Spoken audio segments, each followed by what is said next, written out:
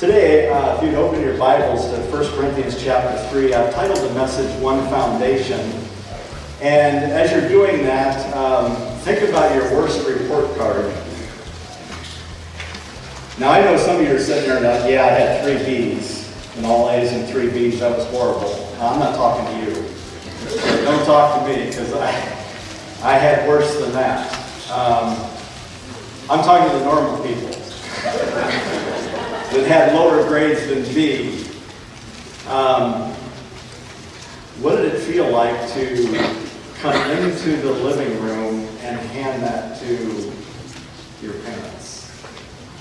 I remember one little boy, he thought about his report card and he thought, well, I think I have a backup plan here before I deliver it to him. And he went into his dad and he said, Dad, here's my report card, and here's one of yours. And the dad said, well, son, I'm going to give you the same thing my father gave me for my report card. Report cards can be good if you have good marks on them. If everything is satisfactory or above, excellent, doing well. When you have a report card, though, that has unsatisfactory, failing, needs improvement, there's a note from the teacher on the card, it's like, that's not the best feeling to hand to your parent, because you kind of know that there's going to be some kind of discipline probably coming down the pipe. Well, that's the way I kind of view this letter. Paul gets a report card on the Corinthians. It wasn't a good report card. They had some unsatisfactory things going on in their congregation. And for a pastor with a pastor's heart, he's grieved. But I want us to pay attention to how he addresses it, because he does not do it in a harsh, condescending way. He does it with a spirit of love and a pastor's heart to say, you guys are not yet where you need to be, but I want to encourage you to get there. Because we're all in process, aren't we? We're all in process. And when you think about Corinth, I don't know, is it PowerPoint? Is it not working? Let's see that. There we go. All right, let me go back here. Here is Acrocorinth. You've heard the word Acropolis. Acro means high, polis, city, a high city. This was part of the city of Corinth, high up on a city, high up, and it overlooked the rest of the city. And that's where they had a temple to Aphrodite. Aphrodite was the goddess of love and beauty. It was also very corrupt. It was very corrupt. They had 1,000 temple priestess prostitutes who offered their services to any men who came in. Men would empty their pockets to give all of their resources to get these services from the women. There was probably even potentially brothels around that. And they're coming in here doing all this stuff in the name of religion. This is where Paul plants a church. There's gross immorality. There's drunkenness. There's disorderly conduct. Paul plants a church. The reason I share that with you, it's important because here's what you're learning. Paul went to a broken community with broken people, sinful people, people that were pagan, people that knew nothing about God. He plants this church on his second missionary journey. They're growing, but there are problems in the church. Is it any wonder that there's problems in the church, though? These people are saved out of paganism. They have this mindset that has to be sanctified. And for those that don't understand sanctified, it means set apart. It means to become holy. That's what God desired for them. That's what Paul, as a pastor, that's what every pastor should desire for their church, is that their people be sanctified. And so here is Paul. If we go back to chapter 1, just real quick, go back there, get the background. He says in verse 10, I appeal to you, brothers. Notice he is not condescending. He's not harsh. He's just saying, some things have come to my attention. I need to address with you in a spirit of love so that we can build our church on Jesus Christ. The one foundation that will revolutionize the church. So I appeal to you, brothers, in the name of the Lord Jesus Christ. Why in the name of the Lord Jesus Christ? Because he is the foundation of the church. It is not Paul. It is not Peter. It is not Cephas. It is not Apollos. It is Jesus Christ. He is the foundation. The leaders of the church, the responsibility of leadership of any church is to raise Jesus Christ. To build ministry on Jesus Christ. To point pagans to Jesus Christ. That's what Paul was all about. So he says, I appeal to you, brothers, in the name of the Lord Jesus Christ, the foundation of the church, the focus of the church, that all of you agree with one another so that there be no divisions among you. And that you may be perfectly united in mind and thought. Now, Paul is away. He's in Ephesus. He can't be everywhere. He can't jump on a jet. We didn't have, that. Email. He didn't have all. So he has to do what's best. He writes this letter. And then he says in verse 11, my brothers, some from Chloe's household, who must have maybe been a leader in the church of some sort, have informed me that there are quarrels among you. And then he says, what I mean is this. One of you says, I follow Paul. Another says, I follow Apollos. Another, I follow Cephas. Still another, I follow Christ. And then he challenges them. He comes back to the foundation. Is Christ divided? The foundation on which the church is built, the foundation of our relationship with God, is he divided? No. Was Paul crucified for you? Not hardly. These are rhetorical questions. Were you baptized into the name of Paul? I am thankful. And then he gets down to verse 17. For Christ did not send me to baptize, but to preach the gospel, not with words of human wisdom, lest the cross of Christ be emptied of its power. And of course he deals with all of the Greek philosophy that was infiltrating into that community. And so here he gets this report card and he addresses it with a pastor's heart and says, look, this is not how we build a church on Jesus Christ. There were divisions, there was quarreling, there was jealousy. Now, I think we need to look at why those things were there. You see, there's reasons why those things are there.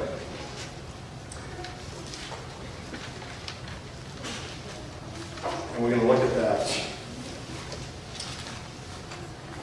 Corinth was a very wealthy town. They had Olympian games there, Isthmian games there, chariot races, foot races. They had ships that would come in from the Mediterranean, bringing stuff from all over the world. So it was a place of great trade and economy, but with that come problems. Lots of people, and brought lots of problems. We talked about the immorality that was going on. But what kind of people then composed the church in Corinth? Well, right here, he tells us in the letter in 1 Corinthians chapter 6. Notice what he says. Or do you not know, he says, that the unrighteous will not inherit the kingdom of God? Do not be deceived, he says. Now, he knows there's immorality in their community, in the church, and he addresses it because he's a pastor. He wants people to become holy and righteous. So he says, do not be deceived, neither the sexually immoral, nor idolaters, they were engaged in idolatry, nor adulterers, relations outside of marriage, nor men who practice homosexuality, nor thieves, nor the greedy. Would you like to be a part of this church? Nor drunkards, nor revilers, nor swindlers will inherit the kingdom of God. Now watch. And such were some of you. You're in the church. No wonder there are problems in the church. They're coming out of that lifestyle. They bring this into the church, and they can't just hit a button and say, I'm spiritually mature now.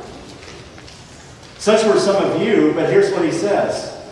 But you were washed. God changed you. You were sanctified. God is making you holy. So that those practices dissipate out of your life. Because it's not pleasing to God. It is not how you build a life on Jesus Christ. It's not how you build a church on Jesus Christ. You were justified in the name of the Lord Jesus Christ. Notice how he goes back to the foundation. In the name of the Lord Jesus Christ. You don't do this yourself. It's not good works. The foundation is Christ. And by the Spirit of our God. So this tells us the makeup of the church. Do you want to be a part of that church? You are. We have people here with backgrounds. If we had time to go through the congregation, would I want all of my stuff put up on the screen? Not hardly. Not hardly. And I don't think you will either. And so this is important as we move forward as a church. So here's what we're going to look at this morning in 1 Corinthians 3. 3 considerations for building our lives on Christ with one foundation. The first consideration is negative. But again, Paul is pointing out an area of growth and development. So it's negative, but so they can understand the positives. The two positives come after the negative. So here he begins in 1 Corinthians 3. Brothers, again, he calls them brothers, I could not address you as spiritual. He's talking to the church.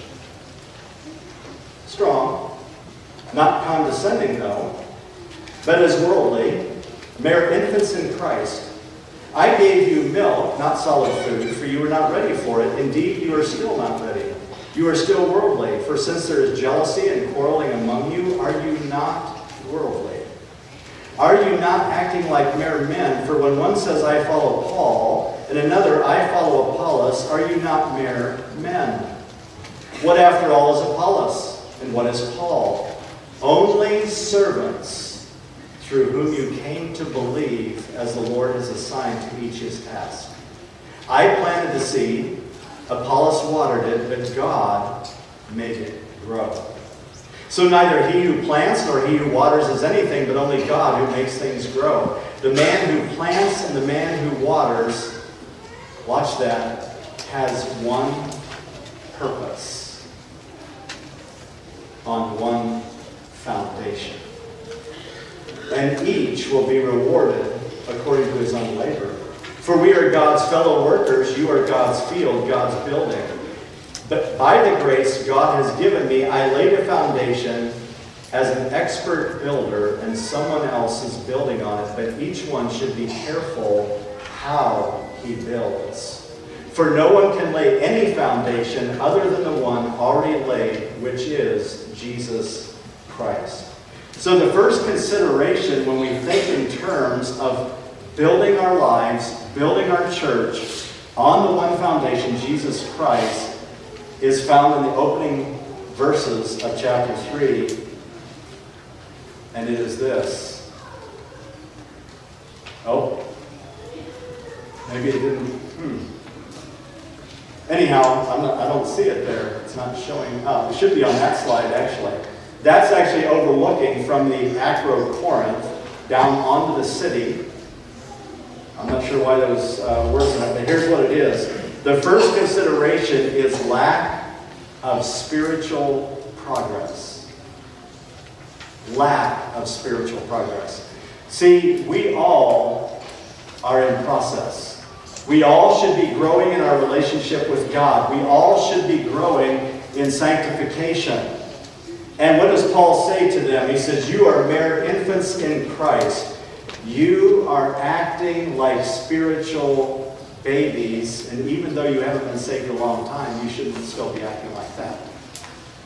That's what he was saying. You should be growing in your faith, which in turn will impact how you relate to one another. Infants in Christ, spiritual immaturity, problems in the church. What were some of the problems in the church? They had some doctrinal problems. Not quite as bad as some others, but yeah, they had some doctrinal problems. They're worshiping idols, eating food to idols. They're abusing the Lord's Supper. They're suing one another, taking one another to court. So they had some personal problems. They had moral problems. There was immorality in the church, and they weren't dealing with it in the right way. There was also personal preference problems in the church, where I'm following this person, I'm following that person, well, my preference is over here, my preference is over here. Whenever we push our personal preferences, we push God out. Because you see, the doctrinal issues we have to stake our lives on. When Christ is the foundation, the cross is central, the gospel is central, we cannot negotiate anything in regard to doctrine, in regard to the gospel and the cross of Jesus Christ. There are some things that are non-negotiable doctrinally in the church. There are things that are non-negotiable morally. God calls us to moral uprightness, moral integrity, faithfulness in marriage, faithfulness when we're single. God calls us to that. And it causes problems in the church if people aren't morally integrated. It causes problems in church when people push their personal preferences and say, well, this is my preference. I want this. I want this over here. Because with 300 people, you can't do that. Everybody's got a different opinion. And so pretty soon, you're following this personality, and you're following that personality. And pretty soon what happens is, then you start having organizational struggles. You can. So it comes back to, we have to look at the Scripture and say, what does the Scripture say? It's easy to get off track. This church got off track. It wasn't even hard for the Jerusalem church. Remember Acts chapter 2, the Jerusalem church is started in Acts chapter 2. By Acts chapter 5, just 3 short chapters later, they have their first problem in the church. Didn't take long. Didn't take long. How many people do you have to have in a church to have a problem? 2. Not 300. 2. You know why? Are their marriages in trouble? How many's in the marriage? 2. That's all it takes. You don't have 20 people as a problem. So it isn't the amount. It's our attitude. It's our behavior. All of that is tied into it. But here's what Paul says. You are eating like an infant. You're talking like an infant. You're thinking like an infant. And you're acting like an infant. Oh, there it is. Look at that. It magically appeared. Amazing. I don't know what I did. I did something different. Yeah. Here's what Paul says in 1 Corinthians 13 to them. When I was a child, I spoke like a child. I thought like a child. I reasoned like a child. But when I became a man, I gave up childish ways. He's challenging the church to grow up in their faith so that Christ as the foundation and the gospel is central in the church. And not this one another stuff. We're here to raise up Christ. So Paul says, you need to get that out of your life. And if you are a new Christian, yeah, you are going to be, and that's okay. Just don't stay there. He's saying you need to continue on and grow. It's okay to have spiritual infants in the church. We should have them all the time. Because people should be giving their lives to Christ. But those of us who are mature and walked in the faith for a while should be a model and example to them of how they should behave in Christ as well. For spiritual growth to take place, the Corinthians needed to put their childish ways behind them. So the way we carry ourselves, if we don't reach out to one another, if we expect everyone else to reach back to me, that's self-centered, and selfish. And that kind of attitude and spirit will kill unity in the church. You see, the goal of an infant is what? Self-pleasure. Please me. Meet my needs. Help me. 2 little toddlers in the room, and there's a room full of toys, but what happens? They both want the same toy. Right? They a million other toys, but no, we want the same one. We're born with that sinful nature, and we all are. We need God to root that out of our lives. The goal of an infant is self-pleasure to please self. Spiritual infancy kills spiritual unity. People will follow personalities rather than Christ. The goal of a spiritually mature person is Christ-likeness and unity in the body of Christ. Spiritual immaturity results in weeds. Here's what I mean by weeds. When a couple is first married, I did a lot of marriage counseling, and my first years of ministry being a singles pastor, 1 year I did 6 weddings in 1 year. I thought I was a professional marriage pastor. And but anyhow, so I would meet with them, and invariably I would have conversations with them after they were married a while. And there was one factor, one word that came back over and over and over after they were married just a few months. And you know what that word was? I can't believe I am so selfish. They learned about their selfishness from being in a marriage. I thought that was interesting. Because what happens is, when they first get married, it's kind of neat to watch them. They come into the office, their eyes are glowing. They got this glow on their face. They're so excited. They're goo-goo eyes at each other, lovey-dovey. Can't keep their hands off each other. Can't stop looking at each other. Can't stop talking about each other. And, the man, he's like, hey, I'm Prince Charming. I will swim the deepest ocean for her. I will climb the highest mountain. I will cross the hottest desert and barefoot just to be with her. That's wonderful. 18 months later, she can't get him to take the trash out. What happened? What on earth happened? And all of a sudden, why won't he take the trash out? Weeds.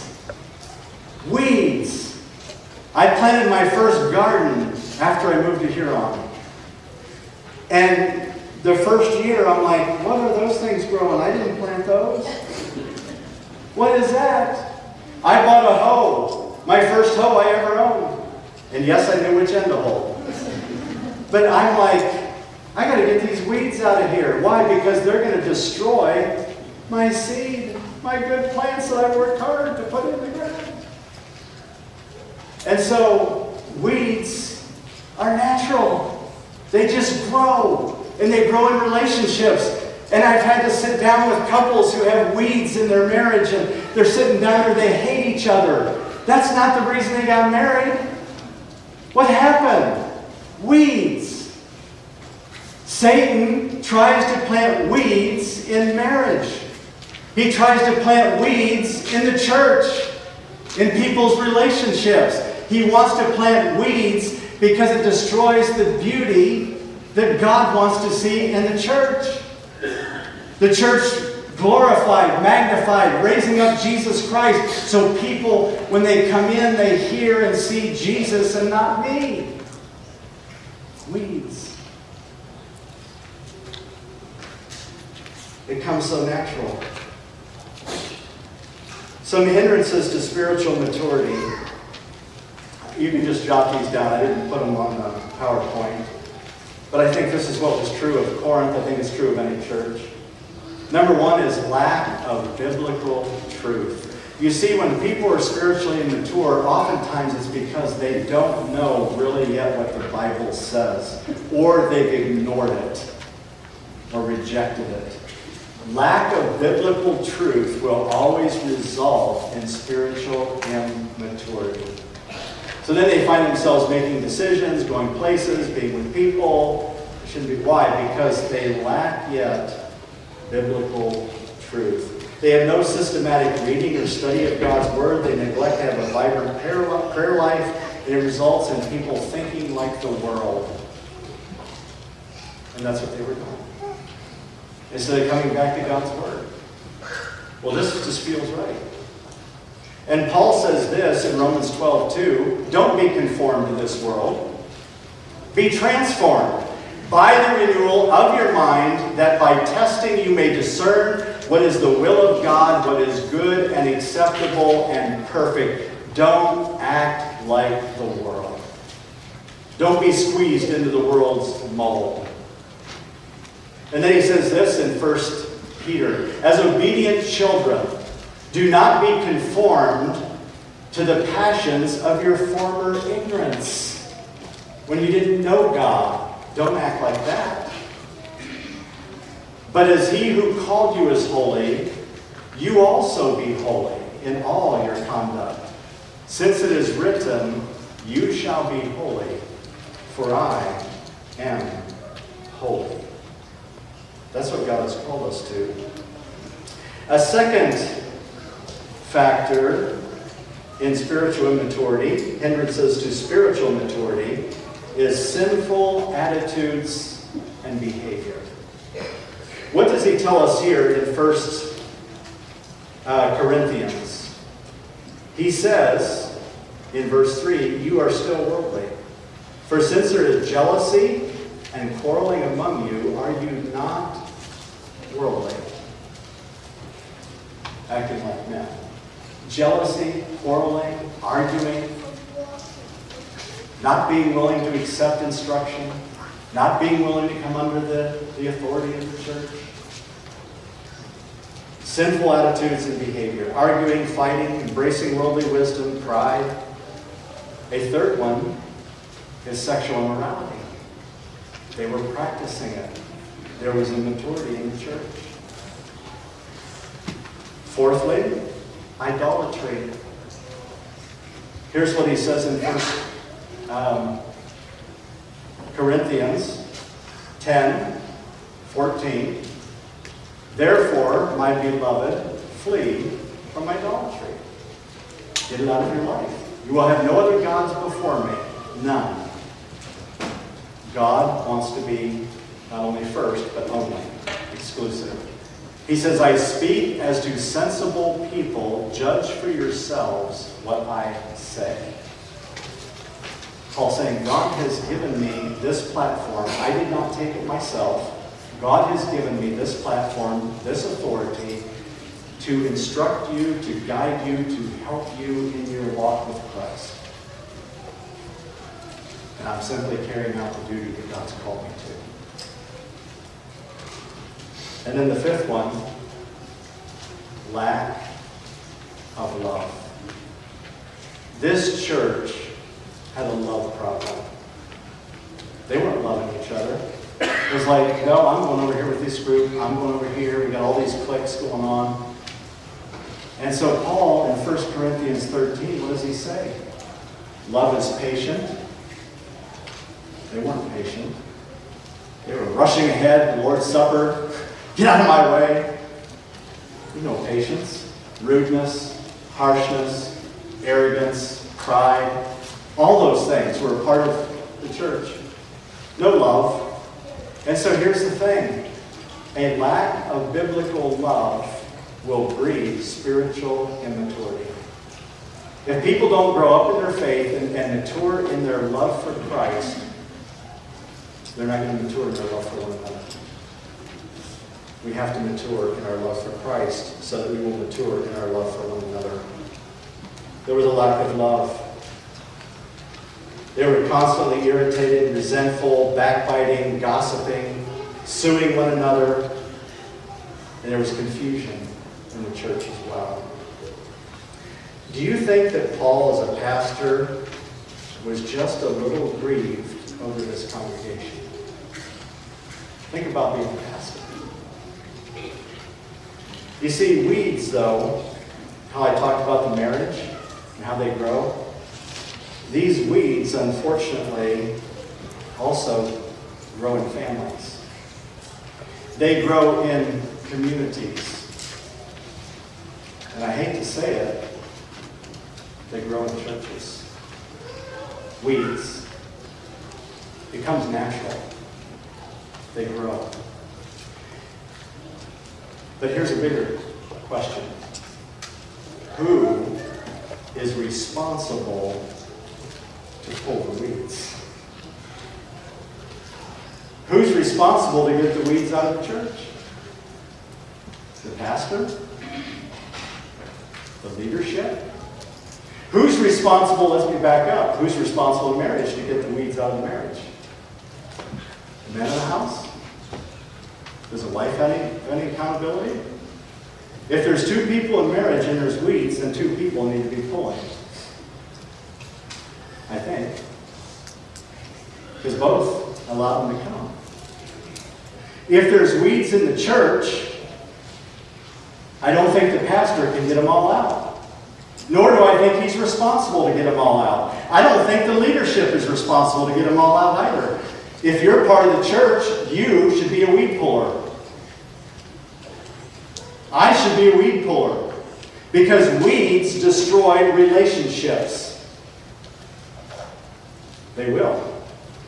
They choke out the good seed.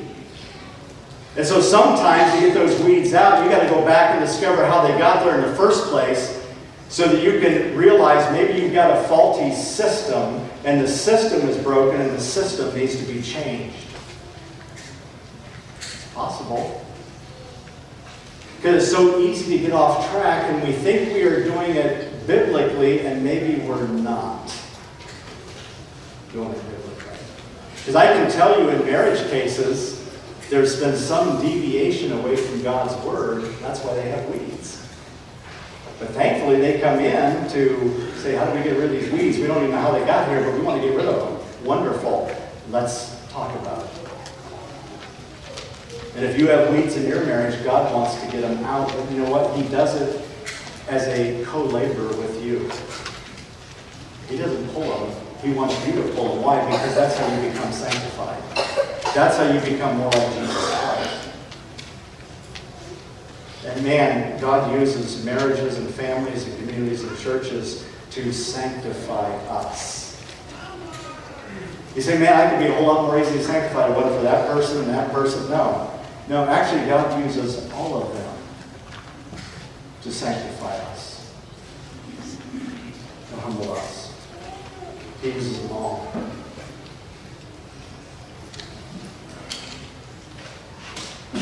See, problems develop, and then there's unmet expectations. Everything becomes all-consuming. In a family, in a marriage, a couple children come along, enter the picture. Weeds continue to grow. Respect is lost. Voice tones change. Expectations are reduced. Arguments become more frequent and heated. And the problems that arise, listen carefully, reveal the spiritual maturity of the couple or of the church. Their level of sanctification becomes tested. Their spiritual maturity shows what they really believe, which determines how the problems get resolved. Because they didn't get to where they were overnight. And they're not going to fix it overnight. It's called a process. They did not set out to intentionally run into being frustrated with each other. It was a process. If, in a marriage, the husband or wife refuse to pull the weeds win. If the congregation of a church refuses to pull the weeds win.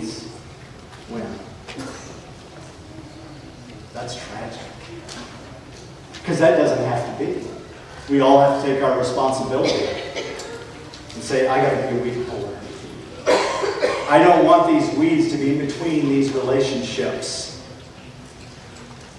They mean too much, and so does the gospel of Jesus Christ and the foundation on which we say we're building our lives.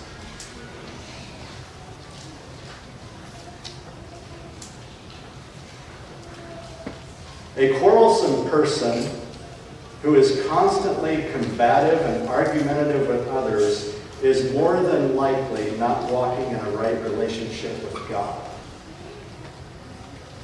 I don't know how they could be. The weeds start in our own hearts and minds. And you know what some people's answer is? Let's get the Roundup. We can fix this in 5 minutes. No, you will destroy all the plants around it that are good. You can't do that. There's no quick fix. There's no easy fix. It takes time to walk through it. But in that process, everyone in the process grows and becomes more like Jesus. The process is just as important, if not more important, than what is going on. It really is. Because it reveals the spiritual maturity of the church. And that's what Paul is challenging this church with. Well, let me quickly just mention these other two.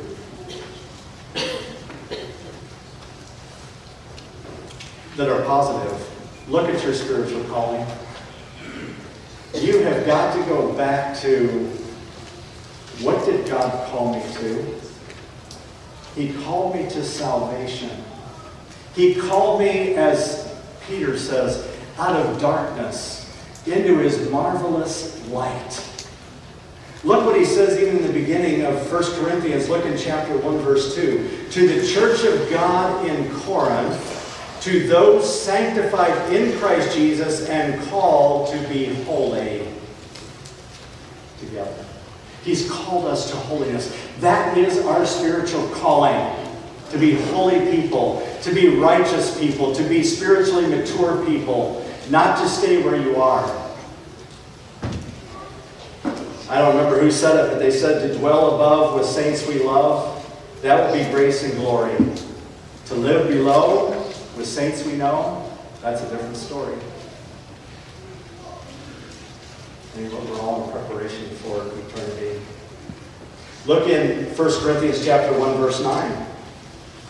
He will keep you strong to the end so that you will be blameless on the day of the Lord Jesus Christ. Verse 9, God who has called you into fellowship with his Son, Jesus Christ our Lord, is faithful.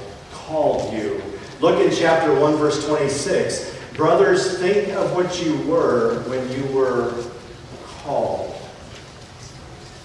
by God, when the Holy Spirit put his finger on sin in your life and called you out of darkness into his wonderful light. Is that a great calling or what?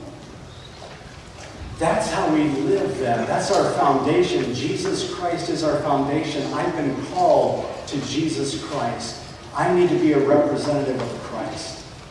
My relationship with Christ will impact every other relationship and how I treat it. Our identity is grounded in the bedrock of our calling by God through Jesus Christ. Well, I'm going to skip ahead, but he talked also in there about the fact that he urged the Ephesians to walk in a manner worthy of the calling with which they were called. And he told them to walk in humility and gentleness with patience, to keep the unity of the Spirit in the bond of peace. Let me just give you the last one here. Skip ahead to these verses. Learn to serve Christ together. That's why we have to be weed pullers. Because we are working together. What does he say in verse 5? 1 Corinthians 3. What after all is Apollos? What is Paul? They're servants through whom you came to believe, as the Lord has assigned to each his task. He's doing planting, he's doing watering, but they're serving Christ together. They're magnifying Christ. They're ministers They're servants. They're instruments of God. They're empowered by God. Both. They're gifted by God. Both. Gifted differently, but gifted. They are servants who depend on God. Look in verse 6 and 7. I planted the seed, Apollos watered it, but God made it grow. You and I can't grow anything but weeds. That's all we can grow is weeds. God is the one who grows in our life. And they have a single purpose in what they're doing. So my challenge to us today is, what's going on in your household? Is Christ the foundation? Do you have some weeds growing in your marriage? Do you have some weeds growing with fellow believers that need to be pulled? Do you have weeds growing with family that need to be pulled? For us to grow spiritually, we got to pull the weeds because it's choking out the seed. Let's bow our heads and close our eyes.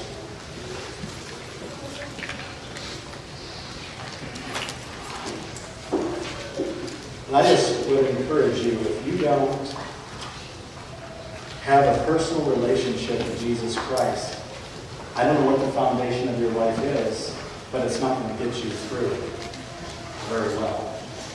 Jesus Christ died on the cross and has called us into a relationship with Him. It's a calling. He calls us out of darkness into light. And I trust that you will come to a saving knowledge of Jesus. Maybe you're here and you're a newer believer and you're like, man, I've got a lot to learn. I've been saved over 40 years. I still have a lot to learn. I don't mean to discourage you. I'm just saying it's a lifelong pursuit. Those of us who have been saved a while and have been in the church, though, we are to be the models. We are to be the representatives. We are to be the example.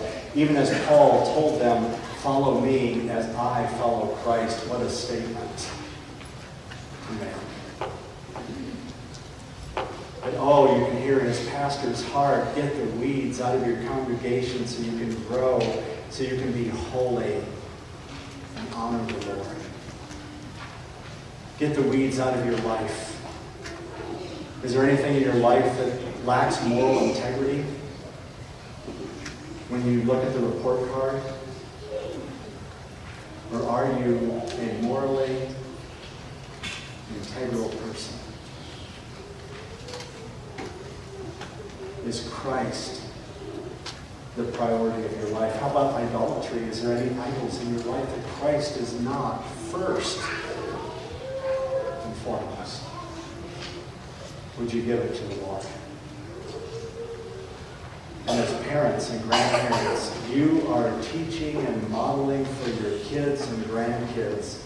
When there is a problem in our family, we're going to pull the weeds. When there's a problem in the church, I'm going to help pull the weeds. You're teaching them incredible lessons, or you're teaching them a horrible lesson in how you respond. May God help Bethesda Church to be a weed-pulling church and a seed-planting church in the gospel.